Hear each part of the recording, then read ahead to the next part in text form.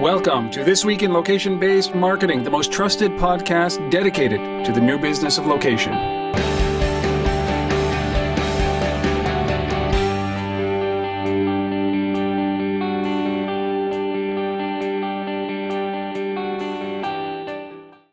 It is time for This Week in Location-Based Marketing. This is episode number 164. We're recording this live January 10th, 2014. My name is Rob Woodbridge from Untether.tv, located in Ottawa, Ontario, Canada.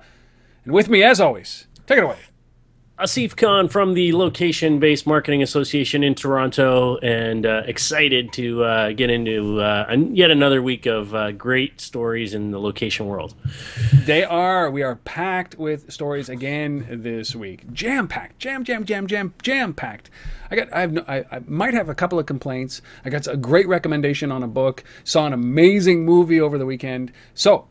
But before we get into any of the stories and all that stuff, the personal stuff aside, Asif, what's going on with the Location-Based Marketing Association? Well, there is lots. We've got 3 events coming up later this month. And so the first is on the January the 15th in New York City. The New York chapter is hosting an event called the Location Innovators Retail Roundtable. So this is sort of on the tail end of NRF Retail Week, the big show in New York. Great event. We've got, Gary Schwartz is going to be there, and Jonathan Treber from RevTrax, and it's at the Associated Press. And we've got Jason Newport from Carrot, the agency, a bunch of great people on this panel. So excited. Duncan McCall is going to be there as well. So lots of great people. Excited about that. And then, so that's the 15th in New York. And then on the 29th in Atlanta, there's an event featuring Jonathan Stephen from JetBlue Airlines and Lisa West from Intercontinental Hotel Group. And then on the following day, the 30th, which is the Thursday, we're having a meetup of the Toronto chapter. And that's sort of on location-based measurement and analytics. And so lots going on. We're back into it. It's a new year and crazy, crazy times. Did you ever stop? A little bit. Maybe, like when we had the power outage, I was out for 3 days. So. No way, man. You were on your phone the whole time. There's no way. You're out in the car charging your phone and using it. I knew it. I know it. Right. Well, I have but one small thing, and it's miles away, but I'm very excited to talk about it. It's actually DX3. Last year I had a small part in DX3. Spoke at Android TO in the, early winter of 2013. And they've asked me to come back and do a little bit more at DX3. So I'll be speaking at 10 a.m. I'll be kicking off the mobile track for DX3 on March 5th in Toronto. I know it's a long way away, but, plans, you got to get your tickets. If you're coming from overseas just to see me, that's great. Yeah. But DX3, March 5th. I still have to convince my wife that it's her birthday March 4th, and I have to leave that night, so it's not going to go over very well.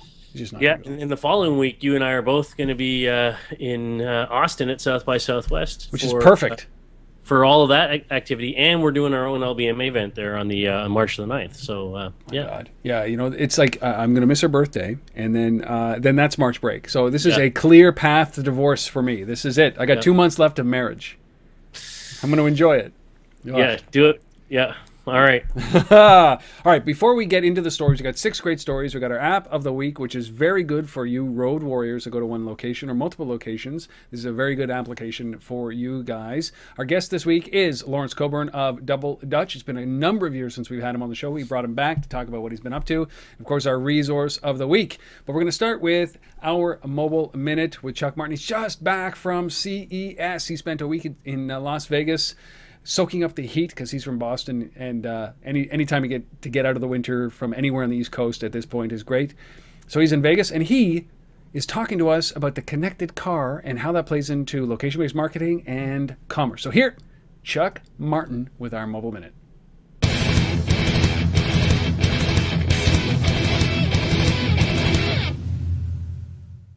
Welcome back, everybody, to another Mobile Minute. Chuck, how does the car fit into location-based marketing and commerce? Well, the car, like everything mobile and internet, is kind of everywhere. And what we saw at CES was that Chevrolet made a major announcement in an introduction of their AT&T wireless service, so that starting in 2000 next year, they're basically going to have all Chevys going to be wired essentially on the network with AT&T service. So the CTO of OnStar I spent some time with there, and he was talking about how basically how you can bring a phone into the car, and then basically the car is another device on the network. So people are going to start to look at the car as I've got a shared data plan. On my plan, I've got my tablet, my smartphone, and my Chevy. So they're really kind of looking at it that way. And what I'm looking at is this is an obvious intro to commerce or mobile commerce, literally, and no pun intended, where you're going to be able to be doing things on the car like Priceline, which they showed some apps for that right now, that you can order things, Fandango. And you can basically, on your car dashboard, start to buy things, and that'll be all integrated with your phone. So we're looking at mobile commerce really coming into the vehicle, not just on a smartphone, because it's much easier to do it through voice. You've got Nuance working with the auto manufacturers, for example, that does Dragon and Siri for iPhone. Those companies like that can actually have people talking to their cars, buying things, and have the transaction basically executed later on a smartphone or tablet. How do you think that proximity plays into this around things like movie tickets or around hotel rooms like we talked about with Priceline? Does that play into this, or is it just generic stuff that we're going to be able to interact with and buy from the car? Well, it's most likely going to be, a lot of it's going to be location based, because that location awareness is really critical in all of this. And the companies that will totally screw up in this will totally miss that. They'll be doing this general stuff, as you mentioned, and they'll not be taking advantage of location, which means the information that they're trying to get a consumer to buy is going to be totally irrelevant. Chuck Martin, ladies and gentlemen, and that is the Mobile Minute. That comes out 5 times a week. It's on Tether.tv, or you can subscribe, obviously, to the podcast. It's only video, only available on iTunes, but you can go and subscribe there. If you want it on another platform, reach out to me, Robin, on Tether.tv, and I will give it to you. Gladly give it to you, but 5 days a week. If you find that valuable, please do that. Thank you, Chuck, for doing it with me every week, and thank you for allowing us to use it on This Week in Location-Based Marketing. Our first point of business here, our app of the week. You should know this. Road warriors, rejoice. Fresh skivvies when you get into town. Yeah, I came across this service. I mean, as I think everybody who watches this show knows, that I travel like a crazy man. And I think, I came across this service. It's not even so much an app as a service. I mean, there is a mobile component to it, but it's called PackNada, Packnada, as in pack nothing, nada. And it's really interesting. So basically what you do, and it's really for those who travel to the same place over and over again. So instead of you packing that suitcase and like getting in line, at the baggage scanners and all that kind of stuff, you can skip all that. You don't have to bring anything with you as far as, clothing and toiletries and all that kind of stuff is concerned. So what happens is you go on your first trip, and you bring your luggage with you. You bring your suitcase with you of stuff, and then when you get there, you do your work, and then when you're leaving, you just leave your stuff there. And this service basically takes it, and they like get all your clothes laundered and washed up for you, and get everything, and then they store it away. And then so when you're coming back on your subsequent next trip, all your stuff's sitting there waiting for you. So, it's kind of interesting. I mean, it's, as I said, if you're like a person who travels to the same place over and over again, it makes sense, right? Why not leave, a set of clothes or a couple suits or whatever it is, in that place, and instead of having to lug that stuff back and forth all the time. It's only available, from what I gather, it's in beta. It's only available if you're traveling to Singapore now. Is that what it looks like? But this is one of those great things. I don't even know what it costs. But for me, I love this as a service for people who are just. I was telling you that we were in Washington. There was a woman who got into the shuttle with me as we were going on the way to the conference center, and she didn't even have to say anything. She just said, "Hi, Bill," the driver's name, whatever his name was, and he responded and dropped her off without saying anything. And I asked, like, obviously she comes here very often. He's like, she's been here every week for 6 months. And that's a perfect service for her, right? Clothes get cleaned and are ready and available and waiting when she arrives. So PackNada, I like it. Yeah, it's pretty neat. Yeah, it is Singapore, but I think from the way their site structure, it looks like they're like looking to expand this to other cities. So, wouldn't be surprised if this thing took off and was all over the place. Well, it's just, and if they don't do it, somebody will. Yeah. I'm thinking that Uber will get into this. Yeah. Why not? Deliver me some clothes, Uber. They're delivering all kinds of stuff, so it might as well deliver clothes too. Deliver clothes, prostitutes. What? Drugs. Oh, yes. terrible. Speaking of prostitutes, Rob. Oh, yes. We're jumping into our stories. Our first story, Asif. Oh, my goodness. So there's this condom brand. We talked about booze and pot last week, and now we're going to go right into what does the combination of booze and pot, ye sinners, lead to? The sexual intercourse, right? Yes. It's a little awkward, I know. If you're listening to it, it's awkward for Asif and I to talk about this as well. So It is. it's very awkward. But there's an Indian condom company that's from India, a condom company called Score. Skore. Score. I do love the name. That's a great brand name. It is. It is pretty much. Yes. And their slogan is, there's a lot to be won. Yes. Score. So this is a condom company in India. They have launched an Android-only location-based app that does two things. One, I think it gives you sex tips, right? which I just picture, sex tips. So it is very nice, very nice. And where to buy Score condoms. So if you are in a predicament, shall we say, where the one that's in your wallet has expired, or you are without, you can actually launch the application and find the nearest place where you can score some Score condoms. Yes. This is fascinating. First of all, India, a country, of massive overpopulation. This is one of these social things that I think is amazing that they're doing this, but it just strikes me as an odd pairing. Excuse me. I have to interrupt this heavy petting session so I can check my app to find out where I can find a condom. And then, excuse me, I'll be back in 15. Okay? Just stay right here. Well, no, what they need is so first of all, this is only available at the moment in Mumbai. Yes. So it's not all across India at the moment. God. Yes. Android only, as Rob pointed out. It's absolutely, find the closest store that carries Score condoms near you. And then there's this whole database of all the varieties that they sell, and explanations on how they can be helpful in particular situations. It says, and so good. It's got it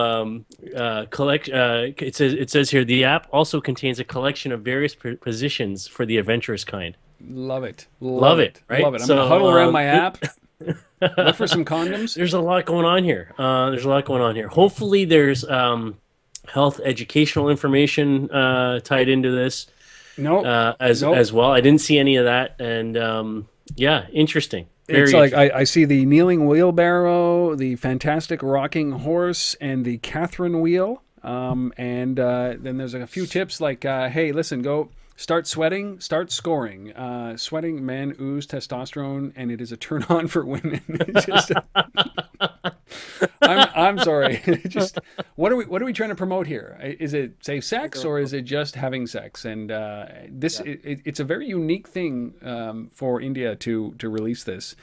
So if you're interested and you are in Mumbai, which is formerly known as Bombay, you can find this in the Google Play Store. And if you watch this show and you're in Mumbai and you've seen this app, we'd love to get some feedback on it and what your thoughts are on it. So feel free to reach out to Rob or I and let us know. I don't really want to know if you've used the app. I want to know. I do want to know if you've used the app, but I want to know what the experience was with your significant partner that you were in the middle of this and then you jumped out and had to go and find the condoms. And I want to know what their reaction was like, because that is much more fascinating than using an app to learn about sex. But I suppose that's the future, and I have kids, and that's what they'll be doing. Oh, I shudder. I shudder. All right, Score. So our second, that's it. I mean, we're not going to be talking about sex, booze, drugs. All that stuff is done unless it comes up later on. Because I saw The Wolf of Wall Street, which was a dynamite film, and it was full of the excesses of absolutely everything. Excessive length, excessive sex, excessive drugs. So maybe that's where I'll end it here. Go see The Wolf of Wall Street. Yeah. Second story. So this is a really interesting thing, a really interesting innovation. It's a product called eClips, and it's just letter E Clips, developed by a group called Cooper Union. and a student named Alyssa Davis in particular that put this thing together. And so what Eclipse is it's described as a rapid coat retrieval system. So we're talking about coat checks here. And so, yes, I mean, hey, we're all used to going to, events and places, and you got the coat check and you get your little paper tag and you show up at the end of the night if you didn't lose it along the way and say, here's my thing, and then they go and they try and find that number and match it up. Well, Eclipse tries to make that process a little bit more reliable, let's say. So what happens is when you come in and you check your coat, they basically do a stamp on your hand that is kind of light sensitive on your wrist, and this little stamp on your hand. So when you show up, they scan this thing, and then they retrieve the number from that. They punch it into a tablet, and then that number is then associated with a little widget, for lack of a better word, that gets clipped onto the coat. And when they punch that number into the tablet, it lights up on the coat rack, so that they can quickly go and find that coat and retrieve it and bring it to you. Really cool, really simple. I mean, like you have to, like I look at it and go, well, why didn't somebody come up with this sooner? Like it's just so easy. Why nobody did? Because everybody looks at it and thinks, well, it's just too simple. There's no way that you can innovate on this. But there is. I think about this. Is it too expensive? Right. So is that prohibitive? Because like an Estimote could do the same thing, couldn't it? I mean, if you had 1,000 Estimotes, wouldn't it be like at $10 a pop? Wouldn't it be you could do that as well?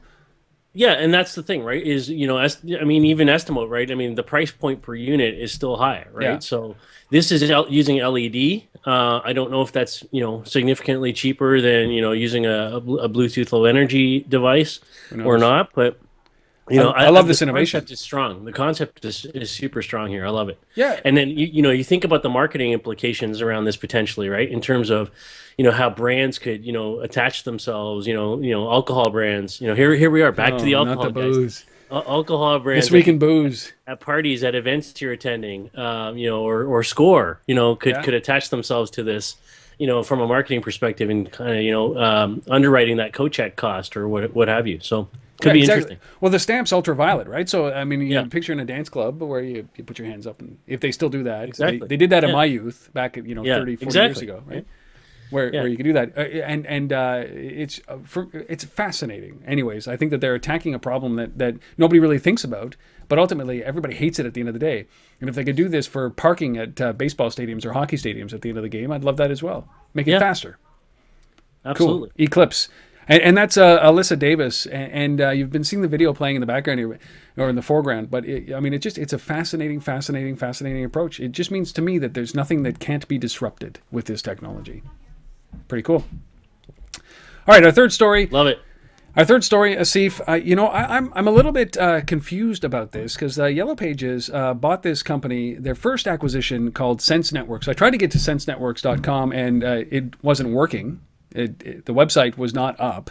I couldn't connect to it, but they bought these guys. This is a location-based ad company. I'm right on that, right? That's what Sense Networks is? Yeah, ad targeting platform. They have an ad targeting platform. They're 10 people. They've been around for 10 years, raised $10 million. What is the significance of this? Because Yellow Pages, they talk about the transformation that they're making from, traditional print into digital. And this is their first acquisition since really forming, I guess it was a merger between AT&T Advertising Solutions and AT&T Interactive. So this is the new YP. 2012 is when they did this. 2014 is when they make an acquisition, and they think that they're moving quickly. Yeah, I mean, speed is relative. Obviously overstated here. I mean, this is obviously YP needs to do something. I mean, I wouldn't say they're moving quickly, but this it? Well, I think it's part of the picture, right? I mean, I think YP, they've always been strong as in small medium business and all those little local merchants that want to get listed in the book, right? Those guys have been traditionally Luddites, slow to technology, right? So they're picking off the low hanging fruit, and so maybe that buys them some time. I don't know. Yeah, I mean, so they've transitioned from a print book where all those local businesses were in it. That was the only way to be found. Yeah. and kind of got eclipsed by, the Googles and the Foursquares and the Yelps and everybody else from a digital perspective going after that same market.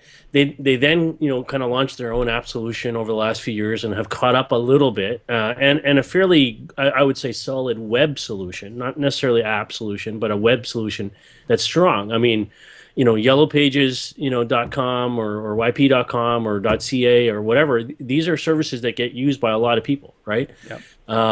So I think there's still significant revenue coming from that aspect of the business.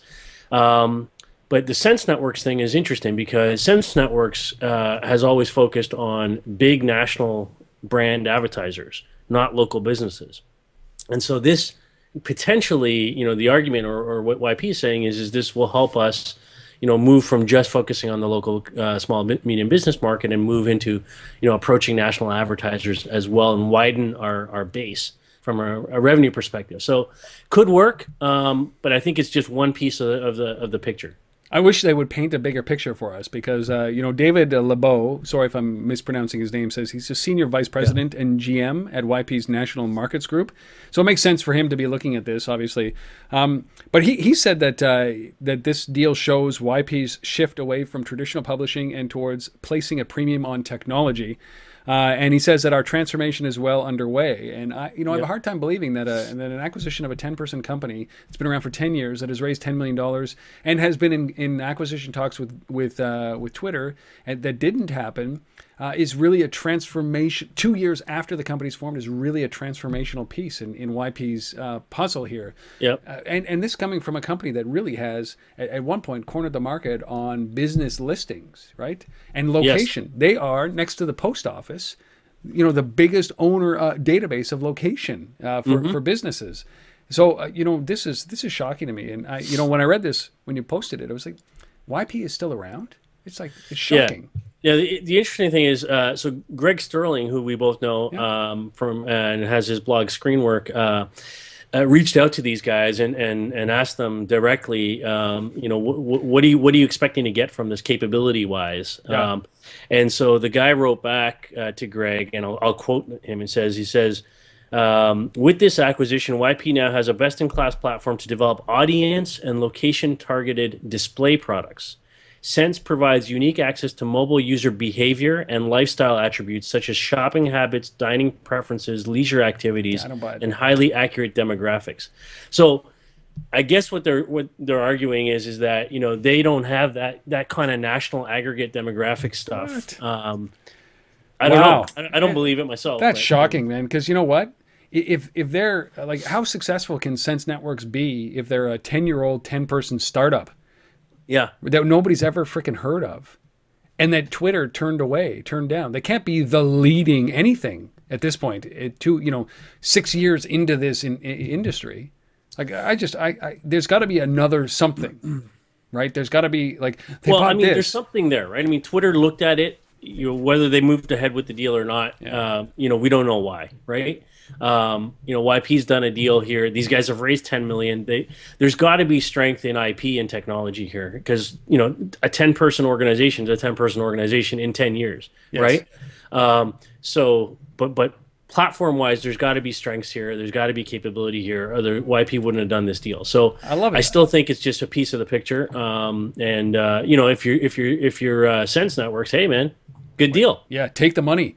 But I don't believe that any of that money goes to the founders with a $10 million 10-person company. And they said it's LeBeau says that we know it's not a 10-person problem, it's a 30-person problem. It's like, fuck that. It is a 300-person problem. Right. Like that's what worries me is that they think that 10 or 30 and a bunch of technology is going to fix this problem or get them back into the game. Yeah. They've just spent a whole lot of money or a little bit of money that is a waste because they don't have the vision. So I don't mean to be critical of this, but holy cow. I'm impressed that Yellow Pages is still alive, but this is not any indication that they get this business. So yes, there's probably technology available in Sense, and hopefully YP knows what the hell to do with it. There you go. All right, first three stories. Great guest. We caught up with Lawrence Coburn, who is the founder of a company called Double Dutch. And talk about transformation that this company's gone through over the last 3 years. It is amazing. They had three lines of business that were doing exceptionally well. Two on purpose, one by happenstance. And what did they do? Lo and behold, they took the one by happenstance and made that their business and dumped the other ones. They had two enterprise plays, and then they had this events thing, this location-aware events play, and that was the one where everybody was asking for services, and they kept on ignoring it, and all of a sudden, that is their business. They dumped the other two, and I sat down with Lawrence to ask him about this, among other things. This episode will be up on Thursday in its entirety on Untether.tv.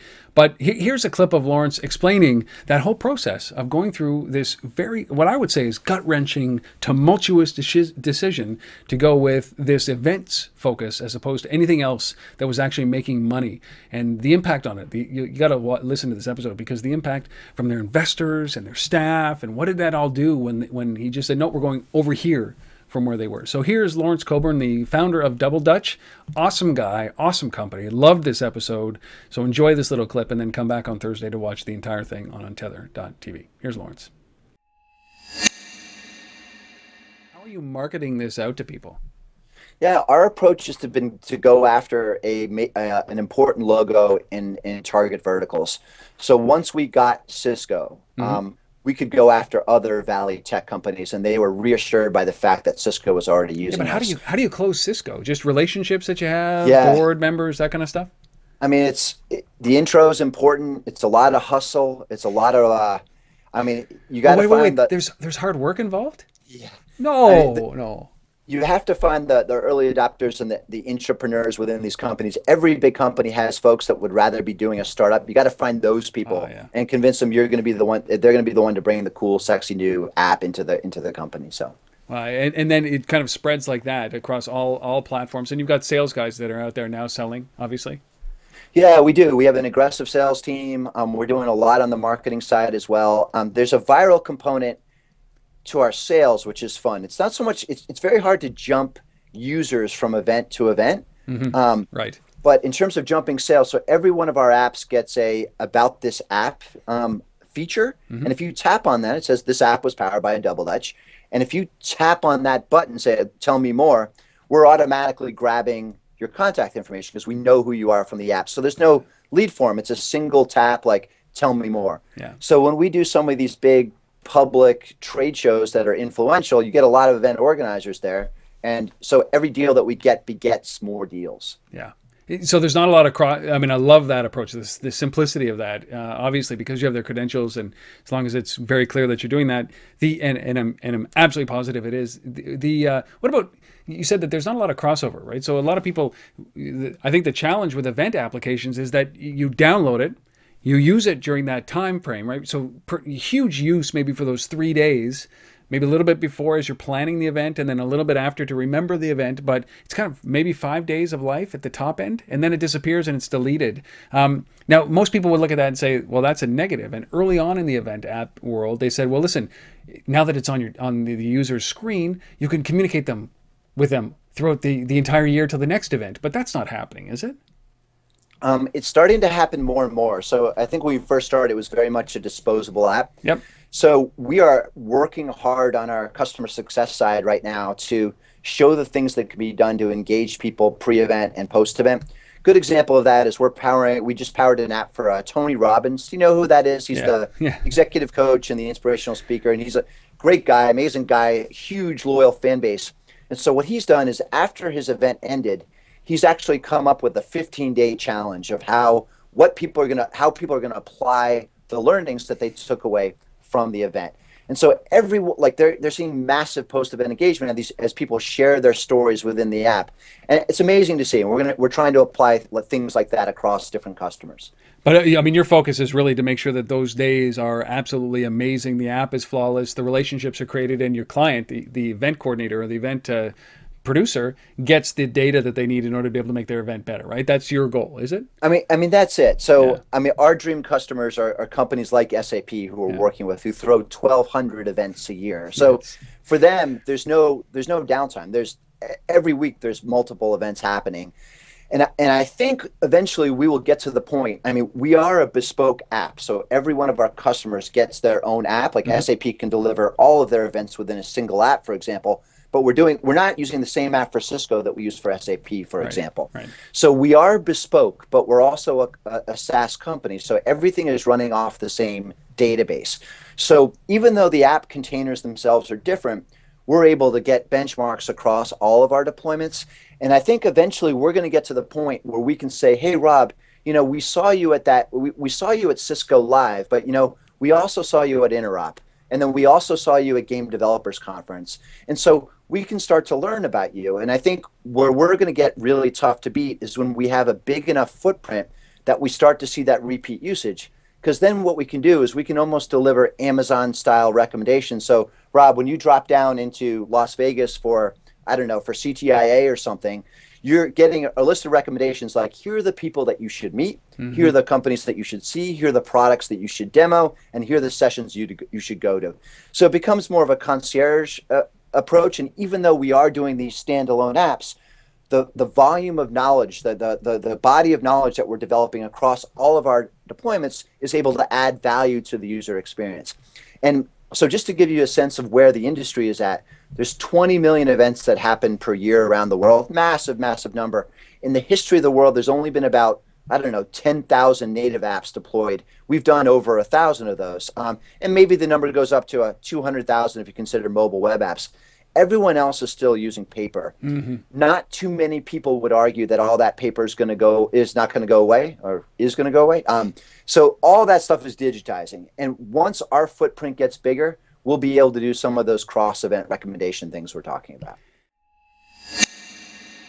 Lawrence Coburn, ladies and gentlemen, he is the founder of Double Dutch. Go to doubledutch.me and check out what they're offering, and then come back on Thursday to watch the entire episode on Untether.tv. You don't want to miss this. He's just a smart guy. He's a super smart guy. Frank, I love him. Can you imagine having 3 businesses like this, and then having to decide on the one that you've reluctantly kind of ignored for 2 years, and then it's what you're doing now?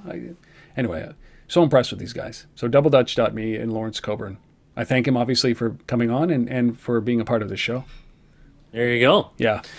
All right. Our fourth story today comes to us from Digby Mobile, and they've launched a new version, or what they call Local Point 2.0, as their latest kind of iteration of the platform.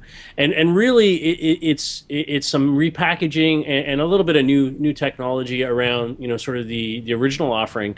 And it's kind of jumping on, this big desire, from the marketer and the advertiser, the agency, the brand, to have better analytics, better demographics, better ability to measure the effectiveness of location-based campaigns and so on. And so, we've talked about this from Place IQ, we talked about this from Factual, we talked about this from others.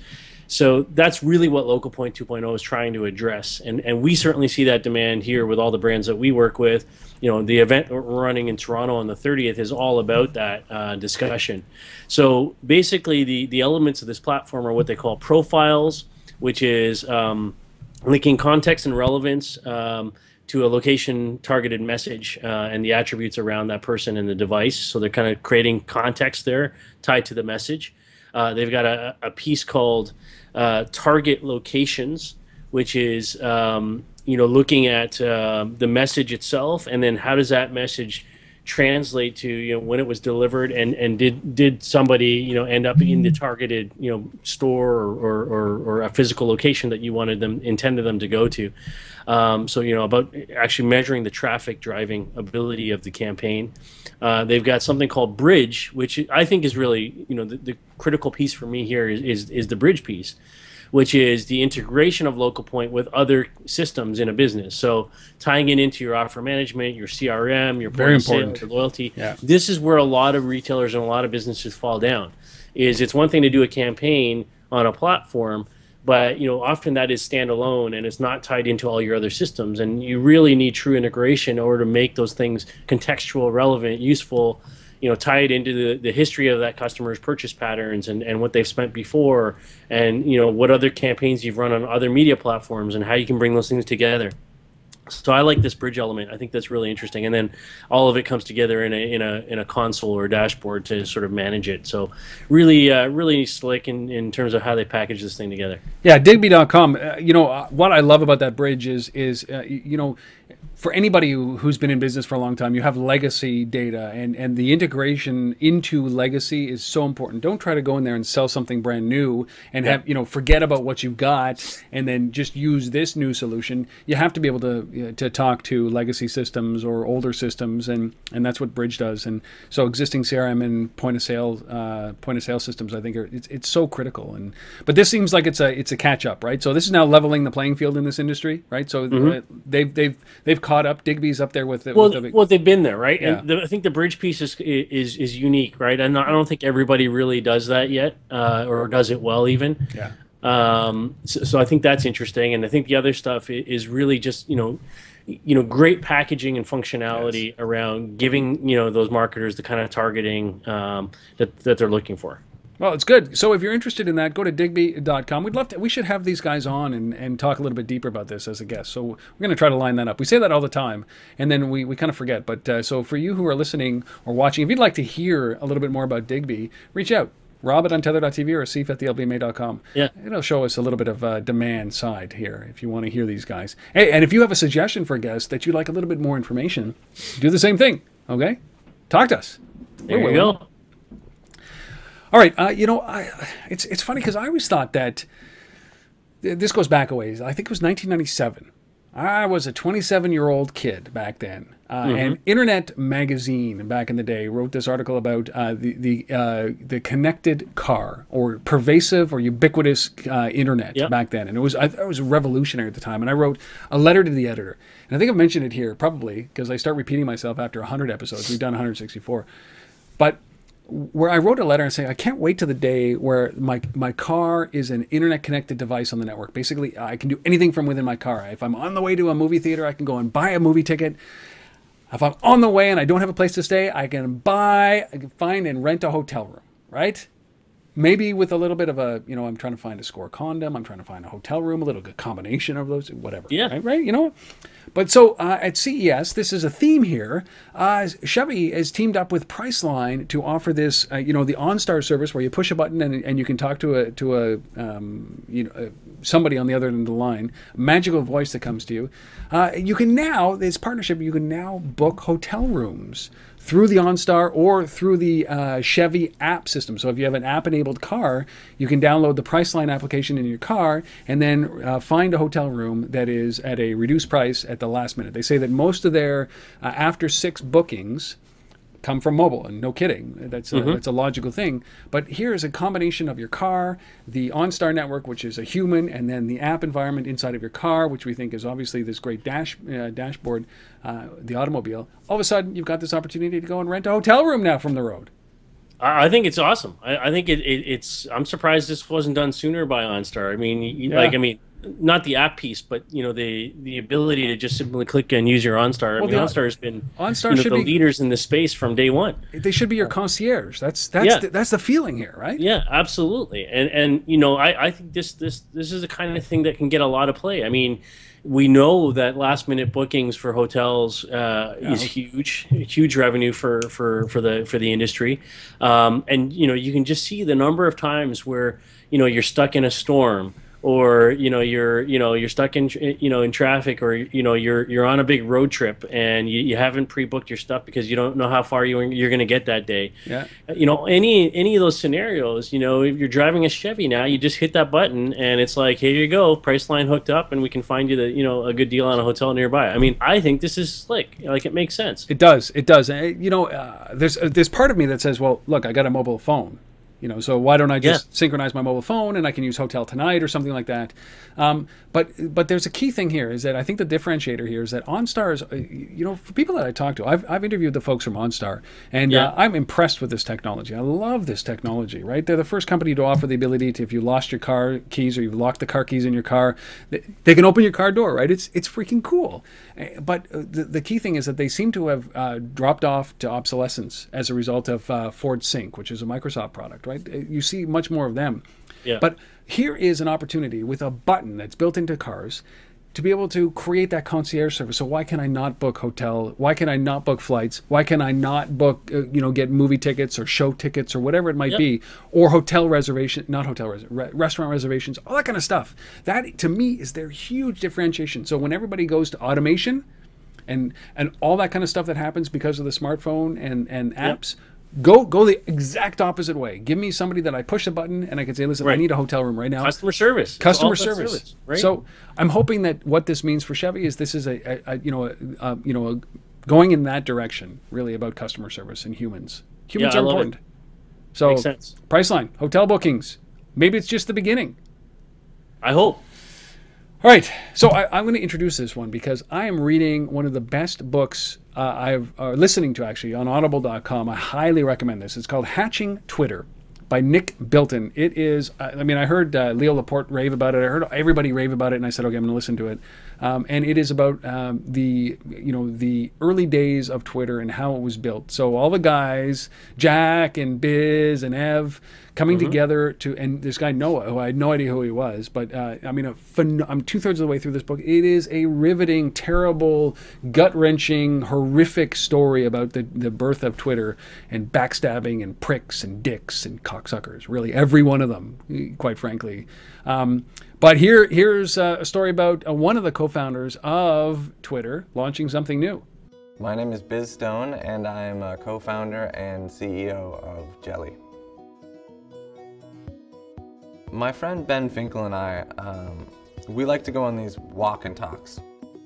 I said, Ben, what if we had to build a search engine? Not, a decade ago, 15 years ago, but in today's landscape, today's technology landscape, how would we do that, something like that? Right away, we started coming across something that feels very different than anything that was out there. We stumbled upon this concept that everyone's mobile, everyone's connected, so if you have a question, there's somebody out there who knows the answer. Jelly is a new way to search. It uses photos and people from your social networks to get you answers. For example, you might be walking along outside somewhere and you may see something that's just really strange or curious or compelling or interesting, and so you just take a picture of it. Maybe you circle it and you say, what is this thing? I got 4 answers. I swipe up. It turns out it's called The Spire by the artist Andy Goldsworthy. This is from Kevin. By using both your network and your extended network, there's just an incredible amount of knowledge and information that Jelly gives you access to. So you send your question out, and either someone you know directly has the answer for you, or they know someone who knows the answer, and that person can answer for you. You're helping people by answering their questions, or even just by forwarding their questions. What it's doing is it's going out there and it's pulling knowledge, things that your friends and their friends, they know. And that's a key difference, because knowledge is very different from information. People will be eager to help each other on Jelly because we are driven to help. That long-term idea of making the world a more empathetic place is something that really drives us and makes us just really excited about the work. Yeah, this is pretty interesting. So this is Biz Stone, well-known guy in the industry. Obviously. Well, I mean, I guess Jack launched his new thing a couple of weeks ago, so Biz had to do something to kind of stay relevant, right? So he launched this thing called Jelly, and I think the name is cool.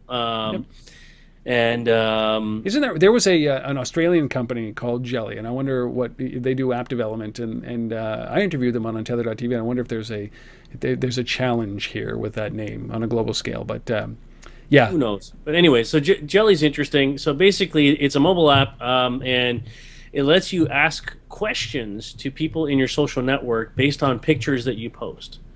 So and the example that he gives here, or that he demoed, is that he snapped a photo of a piece of art in San Francisco and then asked his network what it was, and he got about a couple dozen people that basically chimed in and answered the question. And when I read this story and I saw this discussion around this, like the first thing that jumped into my mind was this company called Local Mind that we've talked about. Lenny. It's been a while. Lenny Rachinsky and that whole crew, yep. Which was originally when we brought them up, they were still working out of Montreal and all of that, and then they moved to San Francisco to kind of be in the hub of activity, and then that resulted in they got acquired by Airbnb, yep. And all that kind of stuff. And But that's what Local Mind was. It was, you know, not based on photos, but you could just ask a question about a location, about a location, and people in that location could answer it. Now this is a little bit different because what Biz is saying here, and I'm going to quote him here. He says, using Jelly to help people is as much more important than using Jelly to search for help. If we're successful, we're going to introduce into the daily muscle memory of smartphone users, everyone, that there's this idea that there's other people that need their help right now. So what he's saying is this is about, you know, creating pulling the emotional elements out of people's need to help. And drawing that out into the consciousness of the mobile society that we live in, you know, drawing on that empathy aspect that we all have in us, which is an interesting take on it. I mean, there's absolutely no business model that I can see around this, unless we can start, you know, charging people for their thoughts. But hey, you know what though, I look at something like this, and I'm a member of Clarity.fm, so it's it's a Dan Martell's new company. They just launched version 2.0 today, in fact, when we're recording this on January 10th. So he's looking at this as a model as well. He's added Q&A, which is very specific industry-based questions and answers. I've answered a bunch of these questions. Just I'm compelled to, simply because it's Dan and it's because it's I think it helps raise profile. And maybe there's something that Biz can do with this around that kind of thing, where there's a free layer and then there's an in-depth layer. So the on Clarity, the Q&A is free. But if you want to go deeper with me, you pay me $5 a minute, and I'll answer any question you want, right? Or you can just leave it a question here at untether.tv/talk, and I will answer it for free. But maybe there is a business model here. When they started Twitter, there was no business model, sure. Maybe there still isn't. But the company's valued at $1 billion+ now, and there's certainly an opportunity for them to drive revenue. So this is absolutely positively if you're building your own social network, you need a lot of people, right? I don't disagree with it at all. I mean, and I wouldn't bet against Biz on this one. I mean, I think it's got some merits, right? It's and if it's truly about engaging people and drawing the citizenry in, like Twitter, I think this has a shot. How we monetize it down the road, well, who knows? But they get bought. Yahoo buys them. But it's interesting because when you think about it in context of something like Instagram, you could play it into this, because a lot of pictures, I scroll through Instagram regularly. Every day I go through and I see what's going on, and I have questions about what I'm looking at often, right? So because some people just ridiculously just post a photo and they don't tell you add context. Yeah, so maybe there is that play, but you know what? I read this book, Hatching Twitter, and you'll get an entirely different context of who these guys are. It's amazing that they actually let this book get published, because it doesn't paint them in a very good light, all of them. So I'm kind of mixed. I'll finish the book and then I'll understand. I'll see if I can commit to Jelly. But I think the biggest challenge here is that I don't believe this is a long-term platform, which I have a hard time investing any of my emotional or intellectual capacity into something I don't believe will be around in a year, right? Because it's happened so many times. So, a year from now, if Jelly is still around, I will invest in that. But I don't want to be the guy that builds the network, that builds the value for them to be able to go out and get bought. I'm not into that anymore. Yep. Right? Unless they pay me. So Jelly, go check it out. I wish I had a URL. Do I have a URL for that? Yes. Jelly.co. JELLY.co. There you go. Yeah. So or Ask Jelly on Twitter, I think it is. Ask Jelly. Isn't that funny? Man, but you know what? Hatching Twitter, it's just fascinating. It's going to be a great movie. Yeah. It's going to be Facebook, the social network. It's going to be great. All right, those are the 6 stories plus 2 recommendations. Hatching Twitter and The Wolf of Wall Street. Go get those. We've had a conversation with Lawrence Coburn. We have had our Mobile Minute with Chuck, and we're going to bookend this entire episode. It's like the Chuck Show, right? Our resource of the week, Asif? Chuck Martin. An article on Media Post or Mobile Shop Talk by Chuck Martin. Yes. 77% of shoppers are okay with sharing a location for targeting. If. Bing. If. There's a big if. Yes. So there's some good data in here, and this came out back before the holidays actually, and I just kind of put it away, and was waiting for a time to share it. So here we go. So 77% of customers would be willing to share their smart perform location as long as they received enough value in return, according to a new study. And this is research now it was funded by Swirl, which is a technology startup in the industry. I think that these are strong numbers, right? I mean, these are numbers that are saying, it's all about relevance. It's all about, context. It's all about, giving somebody something that they want, and then they're happy to share their location. We've always said that, right? Mm-hmm. And the numbers are certainly backing it up. Yeah, and this is, everybody has a price, right? And I think that absolutely this is a perfect example of, I posed a question a little while ago on Twitter, is that do you think that your retail application does exactly what it should? Does it do too much, or does it not do enough? And I think that if retailers look at this and think, you know what, they are willing, these are the triggers that I can use to actually get the conversation going when they're inside my spot, which is the most important thing, right? Just because they're there doesn't mean they're going to close. And I think that's but you also need to be able to. I mean, I think this is great, and I think the numbers, are very encouraging for anybody doing this. But I think the other side of the coin is yes, you can deliver relevant. If it's contextually relevant and it's based on location, people are gonna respond. But you need to have something for them to respond to, and it needs to be, you need to make sure that you can actually deliver on that. We've got a poll on the LBMA site right now that says, have you ever tried to redeem a mobile coupon or offer at a store and have that fail? Well, 64.71% of the people who responded to this said yes, they've had it fail, right? So it doesn't matter sometimes if you can deliver this and they're willing to trade their location data for the offer. If you can't actually execute on that, then what's the point?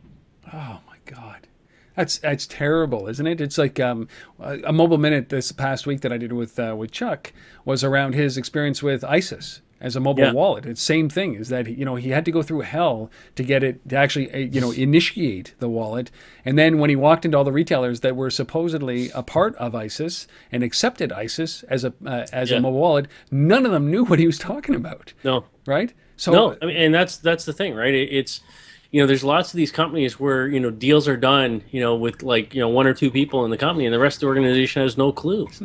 What's going on. So sad, man. Well, this is a good resource, and you can find it. What should we? Are you going to put this up at the research? Yeah, we'll throw it up under research there. Okay. Yeah. And of course, you go to untether.tv, and this is episode number 164 of This Week in Location-Based Marketing. You'll find it there. And there is a Mobile Minute that will come up that will be about this as well. Obviously, I tap Chuck for everything that he's worth and throw it out for you for free. I do all the effort, you do all the listening, just like now, right? All right, that's it, man. Episode 164 done. I implore you guys who are listening to this right now, who found this by accident, maybe you're a brand new listener or you're a longtime listener. If you haven't subscribed through your favorite podcasting software, it's really amazing. You go there, you sign up, you subscribe, and then every time there's a new episode, it arrives in that piece of software automatically. You don't have to do anything. You don't have to come to the website. You just hit play and go. Take us with you wherever you want. The gym, the car, gardening, the bathroom. No judgment here, but I would do that. The other way to do this, of course, is sign up for our respective mailing lists at thelbma.com or on tether.tv. You will get notification that way. And please reach out any way, shape, or form. Rob at tether.tv or at Rob Woodbridge, obviously on Twitter. Asif at thelbma.com or at Asif Arkan on Twitter. Reach out. Let us know what you think. Give us a question. We will answer the question here. Give us a suggestion. We will take them to heart. This is why we do this each and every week, and we appreciate it if you could just give us a little bit of feedback. It would help, pass the days. We wouldn't be so lonely. There you go. Something yes. like that. Please do. We love feedback. Yes, we do. So keep listening, keep offering feedback, and I guess we'll see you next week for episode number 165. See you later, everybody. Have a good week. Ya.